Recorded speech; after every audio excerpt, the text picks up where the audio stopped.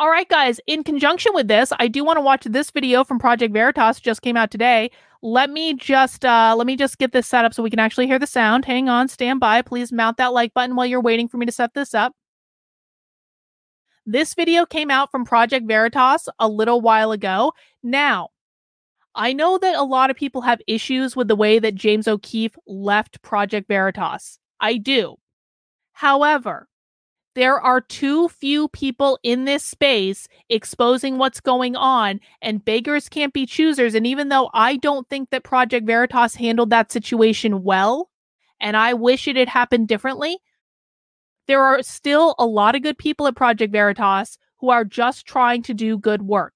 And so I'm not going to turn up my nose at anyone that is exposing this stuff. They are good people. They are kind people. I've known some of them for a while, like way before this. And while I don't like what happened with the James O'Keefe stuff, we can't just throw the baby out with the bathwater. It doesn't make sense. And by the way, as annoyed as I am at James O'Keefe, if he is exposing good stuff, then I would share that too. And I know he is. I haven't been able to keep up with it lately, but I know he's doing a good job as well. But this just happened to be exposed today, and it goes along with the subject I was talking about. And so that's why we're going to watch it. But before we get that, Parrot Girl Tattoo. Nope, there it is. Godspeed, Carlin. You're doing good work. I'm really trying, Parrot Girl. I do appreciate the super chat. So let's see. What does Project Veritas have here? Oh, Prisha's on there. Prisha is a very brave detransitioner. Good for her. Breaking Part 1. Multi-state investigation exposes WPATH, connected transgender health doctors prescribing puberty blockers to minors as young as 8 years old and irreversible cross-gender hormones to minors as young as 14 years old. Most kids are mature enough to make relatively informed decisions. Well, we might have to agree to disagree on that. We do have patients who are starting transition as young as 8. It's almost like that article that we just looked at, right? And cross-gender hormones have some permanent effects. I need the patient to be mature enough to make a relatively informed decision. I get it. There are some 14-year-olds that are not, mature, but generally speaking, they're usually pretty good. Well, no, because the brain is not fully developed until we are in our early to mid-20s. So that's not true. Rosalind, thank you for the super chat. This is really out there. I know, Rosalind, and I appreciate the super chat. And Brian, honestly, none of this surprised me. It's been in the LGBT for years. Ain't that the truth, Brian? Ain't it the truth? All right, let's watch this video from Project Veritas. And it's about 11 minutes long. We do have patients who are starting as young as 8, 9. We have a list of gender-affirming therapists that we can provide too. Pediatric trans care definitely exists. They said it was transition or suicide. Like, I was given no choice. I was told you will kill yourself if you don't go through with these treatments. It's very much, pro-hormone, pro-changes. If you don't do this, your child will kill themselves. That is the most common theme. You don't think anybody can do that 14-year-old to do surgery? I've never done a 10-year-old. Yeah. To be quite fair with you, I've done 15, 16. So Mount Sinai Adolescent Clinic, they started at age 10. She did say this about surgery. The way to go at this age 10, would be something like a puberty blocker. When you then get to age 14, is when I'll consider some, cross-gender hormones. 14 is a reasonable age. Most kids are mature enough to make a relatively informed decision. Anyone who says that you can change your sex is lying to you. You will be chasing constant drugs and surgeries for the rest of your life. 10 years old come in by themselves. 10, 11, yes. Most of the kids are nowhere in any kind of a brain space to really talk about it in a serious way. We still want the kids to be happier in the moment, right? The science isn't really settled about the best way to do that. And he is getting his vagina next week. So we brought in our own therapist to write up letters that rubber stamp our surgeries. And they have to understand that the surgery itself is irreversible. So on that very first appointment with Shayna Gordon, she told me my projected path. She said, you are going to get top surgery and bottom surgery because you need it to be aligned. And I will write you your letters of recommendation when you need them for the next one. Here's yours for hormones, but this is your path. Meet Prisha Mosley. At age 25, she is undergoing the gender detransition process after medical professionals convinced her as a troubled teenager that she was a boy, needed to inject testosterone, and have a double mastectomy just after her 18th birthday. I began testosterone within weeks by getting a letter of recommendation, which the trans community told me I needed to unlock all treatment. So I found a gender-affirming therapist who was certified by WPATH online, and I had a very brief, 15 to 30-minute appointment with her wherein she told me that I was a boy. So then I took that letter of recommendation to a pediatric endocrinologist, and that very same day I started testosterone, and then not even a whole year later, at 18, I had a radical double mastectomy. Project Veritas has previously reported on WPATH, the World Professional Association for Transgender Health. WPATH is at the epicenter of the nearly billion-dollar industry diagnosing gender dysphoria and the subsequent sex reassignment surgery market. Some of the Dutch researchers gave some data about young adults who had transitioned and reproductive regret. And it's there. And I don't think any of that surprises us. I try to talk about it, but most of the kids are nowhere in any kind of a brain space to really, really, really talk about it in a serious way. That's always bothered me, but we still want the kids to be happier in the moment, right?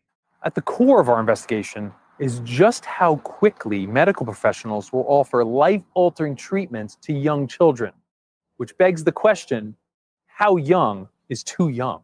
I've never done a 10-year-old, to be quite fair with you. I've done 15, 16. Meet Dr. Matthew Pabis, a family medicine specialist at the St. Mark's Institute in New York City. Here, he admits that he performs transgender surgery on children as young as 15. You don't think anybody can do that for a 10-year-old to do the surgery? They could, yeah. That's what we're looking for. That's definitely a psychiatrist to sign off on it. Okay. 100%. If we were able to get that, though, from a certified psychiatrist, we could bring that into the person, and it wouldn't be like, oh, they're too young. Again, the psychiatrist.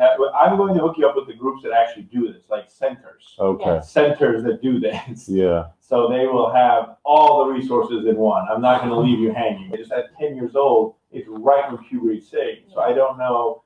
I don't want to shortchange him and start testosterone blockers and his bones fuse and he's short. Yeah. You know what I mean? I don't know if it'd be better to delay puberty or whatever they do till age 14, let them grow little bit and then start the T. It's just the trauma of it. Of course, no. That also takes into it that should we just be on blockers now, where nothing's going to grow. Testosterone the hormone blockers, once you get over, they'll just stop you where you are. So I'd have to think, but I usually don't do such young kids, 10-year-olds. So I'll call around and find a place for you guys. I won't leave you guys hanging. Yeah. So I know Callan Lord. I don't know if you look them up. They're a big thing. They might do children. I just will call around. We went to Callan Lord, which describes itself as, quote, the global leader in LGBTQ healthcare. The community health center based in New York City was quick to address what services could be offered to our hypothetical 10-year-old. So I'm not sure why we don't think people younger than 13. So we don't have any surgical care. That's not part of anything we do here. Okay. But we refer patients we have surgery navigators, a team of them that help with external surgery. Yeah, I don't know what the youngest would be, but I can try to get that information. So I spoke to her, and so she said the only reason that we cut off at 13 is because we're a teen adolescent program. That's literally the reason that we don't have pediatric care. Okay. She said that it definitely exists. Pediatric trans care definitely exists. So Mount Sinai Adolescent Clinic, they started age 10. This is the doctor. I'm supportive, have tons of group and supportive services. So this is the website to it. So we spoke to Dr. Stever, who had this to say regarding minors seeking transgender care. Would the next step, or is there a possibility that we could get them on puberty blockers soon? Yeah. Okay. Yeah, a 10-year-old, so I follow the WPATH guidelines, the World Professional Association Transgender Health guidelines. And really what they would say is the way to go at this age 10, would be something like a puberty blocker. Either leuprolide, which is an injection every 3 months, or triptorelin, which is an injection every 6 months. And that really stops puberty pretty quickly so that no further development of the secondary sexual characteristics happen. So things like there's no real chest development, there's no menstruation, things like that. And it's a safe medicine to use for up to 3-4 years or so. After that, there's some question about bone acquisition. When you then get to age 14 is when I'll consider some, cross-gender hormones. 14 is a reasonable age. Most kids are mature enough to make a relatively informed decision.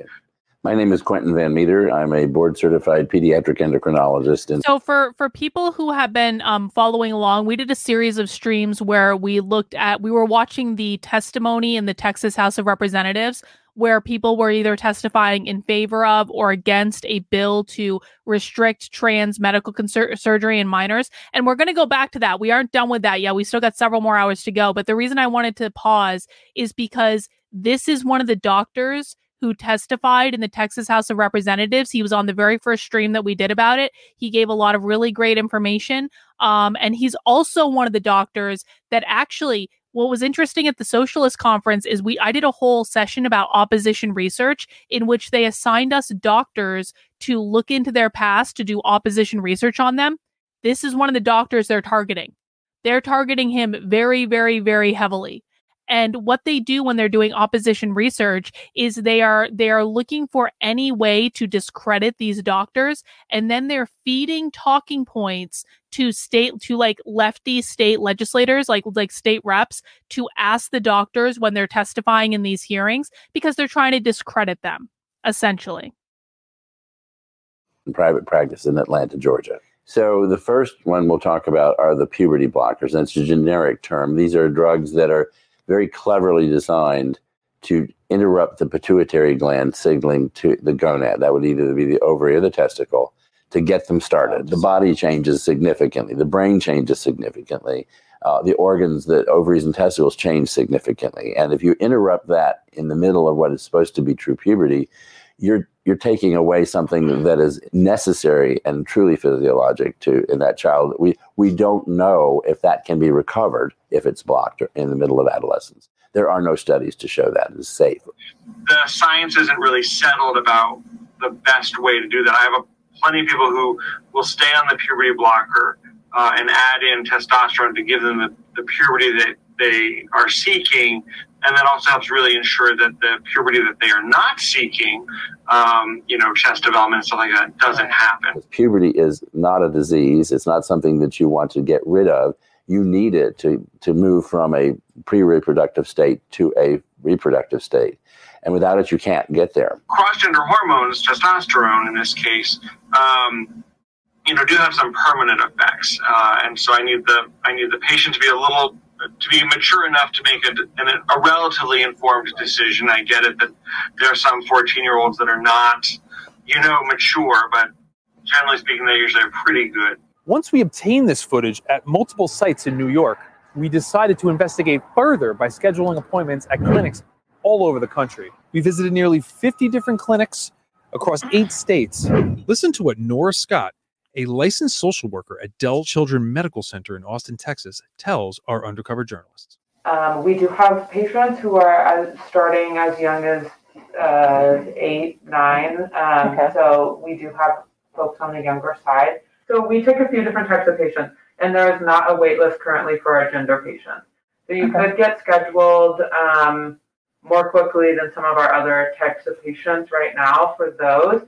And then in regards to prescribing, that's up to the prescriber's discretion, and they might just require a couple of appointments just to see. It might be appropriate after one. It's not something that we want to gatekeep and require someone to, come see us 10 times before it's prescribed. We have a list of gender-affirming therapists that we can provide too. So that's something outside of the clinic that's generally very. But it's not required to be seen here? But it's not required. It would be required if you were trying to go through, as they were older, like a formal surgery and you needed reference letters. You would need a therapist letter, but if you're not going through that process, it's not required. Stay tuned for part 2, where we dive deeper into the lengths at which these clinics will go to provide transgender services to minors, including illegal migrant children. All right, guys, that is the latest release from Project Veritas. I would definitely encourage everyone to share it. And you can go to their Twitter account and share it, or on whatever other platform they're on. Again, I want to emphasize this. Whatever issue you have with Project Veritas over the James O'Keefe fallout, and I didn't like it either when it happened. I was really disappointed. We need to put those issues aside because there are many good people who are working at Project Veritas. And to be quite frank, this information is more important than your feelings. What do you guys always say? Facts don't care about your feelings. This information and making sure that people are aware of this are more important than your feelings about what happened with James O'Keefe. I've seen this pattern on the right, where every time an influencer or an organization says something that people don't like, or they don't want to hear, or they do something that people don't like or they don't want to hear, then people abandon the organization and all of the good work it does. And where do you go? Nowhere, because there's no other organization doing what Project Veritas is doing, or very few organizations doing what they're doing. And then all of a sudden, you've got all this great information that could actually be very helpful to you if you care about the goal of ending this bullshit, and you're ignoring it because your little fifis were hurt, and it doesn't make any sense, all right?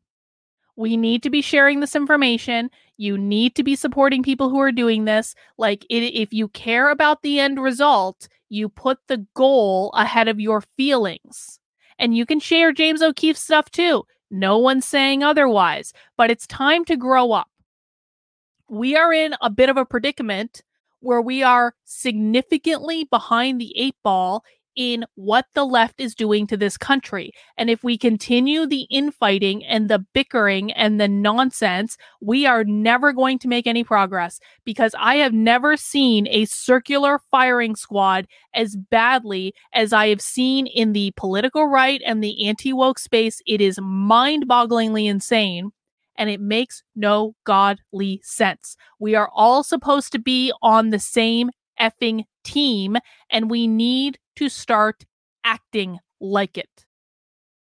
Jen, thank you for the super chat. I can't help but notice the Pinocchio-like infantilized, there we go, there's the word, infantilized fever dream that seems to be going on underneath all of this transitioning kids aspect. Make me a real boy or like a real girl. Find me like the blue fairy. Well, yeah, and that's what happens is people get emotional. I'm firmly convinced that when people go on like puberty blockers or they have these interventions, they get emotionally stunted at whatever age they had the intervention at. It's really weird, and it's quite frankly heartbreaking. Like, your brain needs to develop in a certain way, right? And if you're not allowing it to do that, then you are going to be stunted at like whatever age you started taking the puberty blockers on. It just doesn't make any sense. It doesn't make any sense at all.